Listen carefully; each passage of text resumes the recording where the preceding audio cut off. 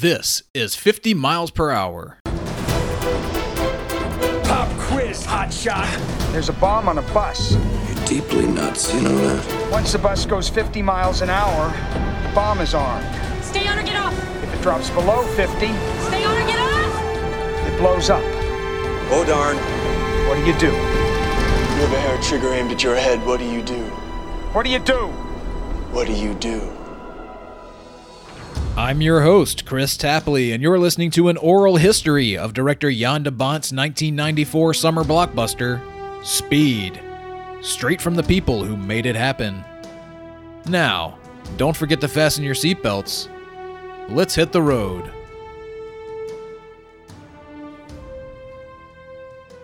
I just want you to take a second to soak in this moment. I mentioned it at the end of last week's episode, but on September 1st, 1993, cameras started rolling on Speed. We are very much in the sweet spot as we ride out this 30th anniversary celebration. They're shooting out there on the soon-to-be-opened 105 freeway on the south side of Los Angeles, and we'll catch up with them soon enough, but in the meantime, we still don't have the final ingredient. A nemesis. The character started out as Rudy. The March 93 draft sets him up like so. Rudy, blonde, athletic, hair pulled back in a ponytail, glasses. In one hand, Rudy holds the hair of his hysterical hostage, Francine. In the other hand, he holds a short, stick-like device. Strapped to his chest is 20 pounds of C4 plastic explosive. He grins, and he says, "Dead man stick, sport. Kill me and we all go." Alright, so Francine comes out of nowhere here, by the way, and she's the hostage that I've mentioned who originally died in this scene and set Harry up for his villain arc before all that went away. And eventually, Howard Payne was conjured from the ashes of Rudy. And by the way, his name changes to Howard Fisk at some point, and that's what it is in the production draft, but obviously they got cold feet on that. Anyway, the character is evolving a little bit as the script doctors tinker with it. By way of description, the script originally sets him up as, quote, a tiny man with marble skin. Later on, writer Joss Whedon would put some more meat on those bones when Payne kills a guy with a knife in the opening moments of the movie. The final description reads, "Dripping knife aside, he is an ordinary-looking man. His face is dead calm, only his eyes betraying the sea of hate behind it." So he's clearly a psychopath, ultimately a disfigured former Atlanta bomb squad officer who lost his thumb on the job and is out to get a forced pension, if you will. Nevertheless, just like everything else, they're simply not finding any interest in this role. Let's go back to casting director Risa Bramon Garcia. Jeff Bridges passed, Kurt Russell passed, but it was the usual suspects. We went after very A-list guys. Sean Penn passed. We went after A-list guys who could play convincing, fantastic bad guys. Kevin Kline, we had all the usual suspects. And why would they do it? My God. There was nothing there on the page. Speaking a moment ago of Joss Whedon, if you'll recall, this is what he remembered of the shaping of this character on the page and through the casting search. The bad guy, when they told me they wanted Robert Duvall, and I had this very sort of low-key, my actual pitch for the bad guy was Charles Grodin. Because I wanted him to be a nerd. I wanted him to be a quiet man who makes things with his hands and, very meticulously, and has for years, and is angry in a almost passive-aggressive bomber sort of way. Passive, suddenly very aggressive. Let's hear from producer Mark Gordon on all of this. Dennis Hopper, number 44 on the list. There were so many people. Jan and I both of us were really excited about Randy Quaid. And the studio said, he's a comedy guy. People aren't going to take him seriously. I said, he's a really good actor. He's a really interesting actor. Go back and look at some of his earlier films where he's playing more dramatic than comedy. Maybe they were right, but we were so many actors. There was Willem Dafoe. There was this one. The studio would have an idea. We would say no. We'd have an idea. They'd say no. And here is director Jan de Bont to speak to this. Gary Oldman. He was also one of them, by the way. He was, yeah. And I liked him, but he wasn't, it was too typical. It was like, I just wanted the bad guy also to be kind of a surprise character for the audience, not just like, and they hold themselves to the line. They don't improvise so much. And it's a great actor. Don't misunderstand me. But it's a kind of acting that didn't really fit in this particular kind of movie. We had some Brits, yeah. Alan Rickman passed, but it was like, of course, we went from person to person to person to person, and there was no reason for them to do it, and there wasn't money. Sometimes it's like, come in for a week and we'll pay you $5 million. Sometimes it's hard to say no to that, Then we had the list of all the great character actors out there, and even some of them passed, people who weren't quite as fancy, more like Tim Roth, and obviously all of those people are on the list for obvious reasons.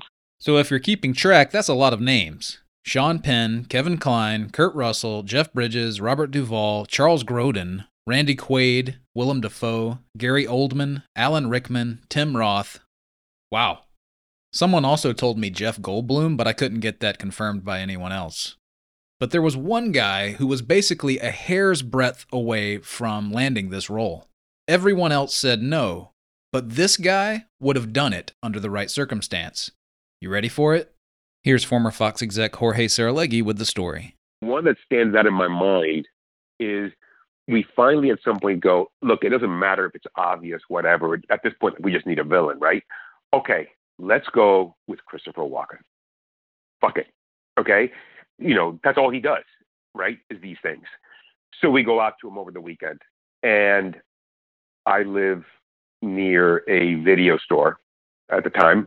And that Saturday, I'm walking home from wherever, and I pass the video store, and I see about one sheet on the glass for some, action movie I never heard of, starring Christopher Walken, right? And I go, yeah, he's going to say yes. He'll do anything. Monday, he passes. Now, he would have done it. He passes because he is doing God's Army Prophecy, and he says, I have to have 2 weeks off. Just take a break.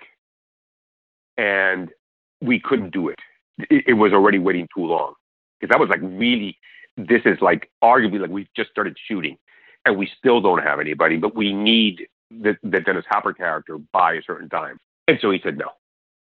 That's how close it came. Now, the truth is, he would have been great. I mean, that's the one of all these little stories, that's the one character that you go, he would have been fine. He would have been great because he is great. And he would have done his own version and it would have been just as good. It may be better. He didn't cast this role until 3 days before we started shooting the actor, or a week before. In other words, we were already in production and shooting on the freeway, me talking to the studio as buses are flying by, going, well, how about him? Well, how about him? No, we don't like that idea. Jan, what do you think of this? Nope, he doesn't like this. Oh, no, I don't, So, yes, Christopher Walken, what Jan said about him was, he has death in his eyes. He has death in his eyes.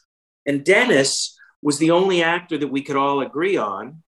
Dennis Hopper had one of the most unusual, unexpected, sort of all-terrain careers of anyone of his caliber. We're going to go a lot deeper into this in next week's episode, but here's a guy who started his career on screen opposite James Dean, who got himself blacklisted in Hollywood for his rebellious ways, who screamed back onto the scene as the director of Easy Rider in 1969 and helped chart the course for a new Hollywood, and who then sort of ebbed and flowed, falling in and out of favor, clashing creatively with some, flourishing with others. He was, above all, an uncompromising artist, and his most accomplished work would be with uncompromising artists. Wim Wenders, Francis Ford Coppola, David Lynch. As cameras begin rolling on Speed in September of 1993, he's on screens in Tony Scott's True Romance. He's no stranger to playing the villain, certainly. In fact, he's fresh off of playing King Koopa in the live-action Super Mario Bros. Movie at the time, as well as other stints in John Dahl's Red Rock West and opposite Wesley Snipes in Boiling Point, all while maintaining a directing career. He made 2 movies in 1990, Catch Fire, which he disowned, and The Hot Spot, And he'd released Chasers the same year as Speed. So he's not just sitting around the house. He's a working professional, and I'm sure he looked at Speed as a paycheck. But holy shit, is he perfect. Here's former Fox production president Tom Jacobson. It was a hard part to cast. I think it was rewritten a couple times, and then he brought his own special quality to it. I think, he did some of his own dialogue work, and the part didn't work that long, right? Because of the way it's scheduled. A lot of it he's calling in, and then when we finally see him, he was great.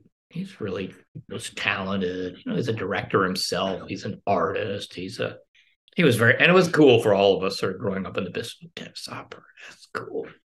Think of him as sort of this outsider, eccentric guy, but no, he sort of created a character there. I thought he was like an American icon in a way that he represented a period in time in American filmmaking. I already knew him a little bit now because he's also a photographer. He made quite a bit of work, photography work in his life, and that was exhibited at quite a few galleries. And I knew more or less about that. I want to really, really have a guy that is like really good at improvising. In fact, that's all he does. And he cannot remember a single line of dialogue. And that was to my benefit in a way, because he made it always more personal. It came up with lines that are like never written by anyone, apart from they were suddenly in his head, and they were really good. And it's kind of a funny thing to hear him say things that actually fit him, and not so much the story. And then he would repeat it one more time, the whole thing, in his way, which had sections of the needed dialogue in there. So I always sometimes I ended up using that, even though it wasn't always clear what he meant. But it was so interesting. You still don't get it, do you, Jack? Huh? The beauty of it. A bomb is made to explode. That's its meaning, its purpose. Your life is empty because you spend it trying to stop the bomb from becoming. And for who? For what? Do you know what a bomb is, Jack, that doesn't explode? It is a cheap gold watch, buddy. There was an over-the-top quality, a kind of insane Dennis Hopper thing. And at first I thought, is this too much? Is this just so over the top that people are going to laugh? And yet it worked. He was great. It turned out he was great. And if it had been a more grounded performance, it wouldn't have been fun. The movie, I think, works because it doesn't take itself too seriously. It's inventive. It never stops. And it's elevated reality.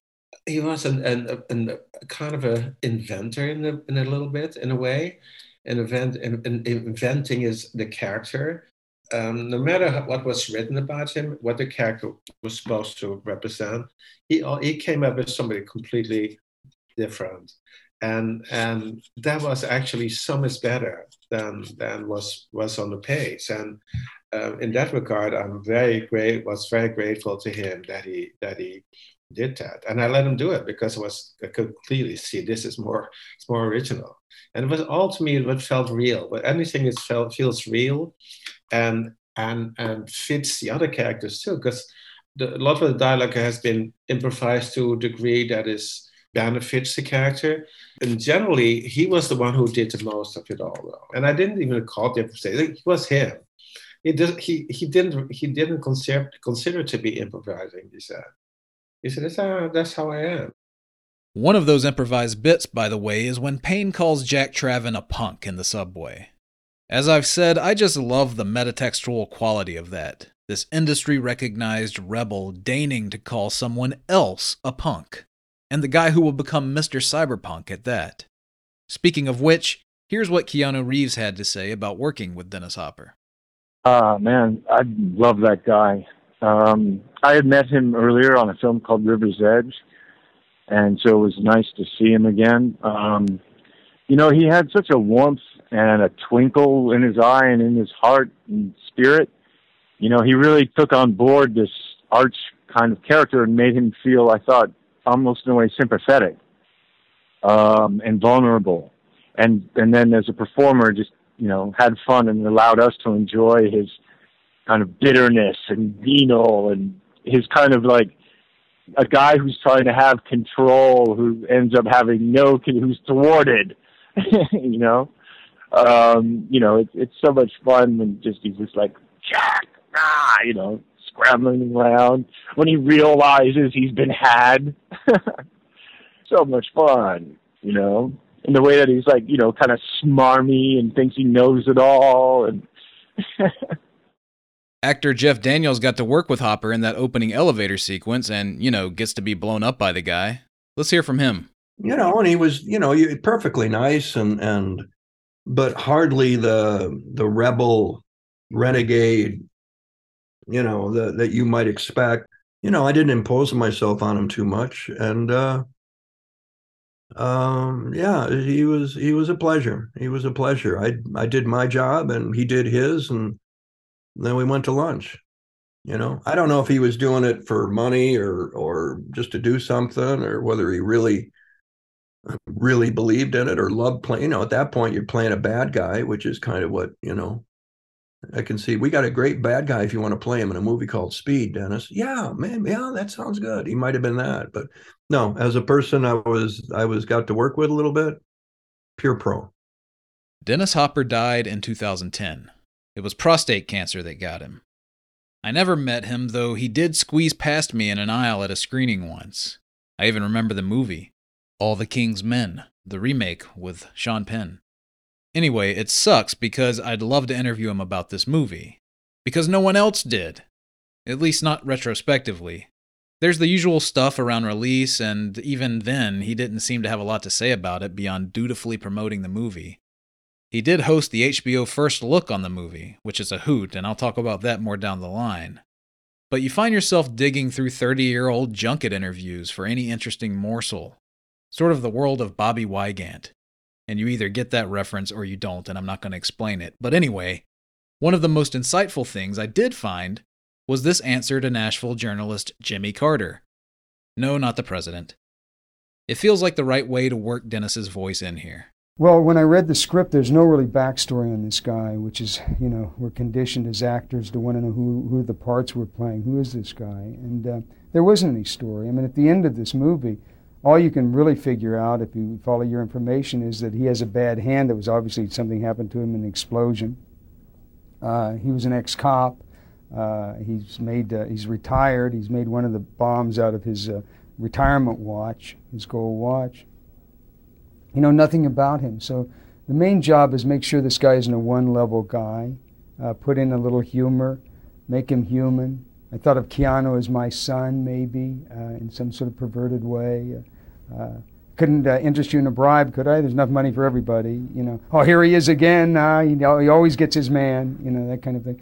Have a little humor in it. Sort of come on to her with the dynamite all over. Don't worry, it's not going to hurt you when you explode. You won't feel a thing. I mean, the sick, but humorous and yet like the guy next door. Could be the guy next door. Something a little sad about him. Some sort of human element that's in there. Makes it scarier to me. In the end, like with every other role, I think Speed got the absolute best person to play this part. There's just something about that dynamic between Dennis and Keanu that's hard to really explain. There's a spark to the whole thing, and there's something singular about it to me as well. I don't feel like it's derivative, even though it's clearly dabbling in derivative material. And I love that Keanu and Dennis crossed paths at one time before in River's Edge, because they're in two completely different movies in that film. And they feel like ghosts in each other's movie. Nearly a decade later, they clash, finally. They square off in an elevator shaft. Jeff Daniels is there. Keanu shoots the hostage, and then they play out the middle of the film off-screen from one another, just like River's Edge all over again. Finally, they fight each other on top of a subway car, and Dennis Hopper loses his head. It just feels like if it had been anybody else, then it simply could have been anybody else. But no, Dennis Hopper is Howard Payne. We totally got the best person. And I kept coming back to Dennis because Like he would do it, and we were like, a week away, and B, it would be fun. I love reinventing people. I love kind of surprising, why do the obvious casting? I either wanted to cast somebody who nobody knew and go find some great, obscure, incredibly quirky, odd, interesting guy, or bring somebody who's not considered a name. Of course, the studio wanted to be able to promote somebody and have this triangle of Keanu, the woman, and the guy, and to be able to have those kind of names up there with Keanu, because it would help promote the movie. And the marketing department had a lot to say about it, but the movie didn't attract those people, or the roles didn't. They were behind whoever was the most famous at the time who hadn't said no yet. I don't think they ever thought that we would get a huge movie star, but they definitely were interested in the biggest name we could possibly get for the money. Yeah, there was a lot to bring to it, and Dennis did that in the most wonderful way. Like, that's always and at the end of the day, it's a great lesson and reminder to all of us in, trust the actor. Trust the actor will bring something, and it will be something a little unexpected to what the obvious thing is. Like, had Chris Walken done it, it would have been amazing, but it wouldn't have been surprising, or any of those guys. And there were a bunch of people we could have cast also that were really great, like I said, great character guys who were out there. But I think the Hopper thing had enough baggage and enough good baggage, like interesting stuff, and enough history and complicated human stuff. I mean, when you look back at who he really was for all those years, there was great history and life there that won out over maybe just a great character guy. You're crazy. You're fucking crazy. Oh, no. Poor people are crazy, Jack. I'm eccentric. Get the money. Let's go. Come on, let's go. Move it. Move it. You stay. Move it. Move it. In the door. In that door now. Bye, Jack. Punk. Next week on 50 Miles Per Hour, we've got ourselves a bad guy. And if anyone from Speed deserves a deeper dive, it's screen icon Dennis Hopper. He has over 200 credits. It's a really interesting indication of how many different worlds he lived in. Author and journalist Mark Harris joins me to break down the Hollywood Rebel's career from the turning points. He is the most unlikely Tom Ripley of anyone who has ever played Tom Ripley. To the landmarks. Apocalypse Now is 79, so it's a little bit of a look back. You get to enjoy the era-specific wild man authenticity that Hopper brings to that part. To, of course, the Bomb on a Bus movie. Aside from the fact that he can do menace and villainy and evil, in his sleep by this point, there is a kind of lightness to him. He knows that Speed isn't like this huge plunge into darkness. All of that and more next week right here on 50 Miles Per Hour.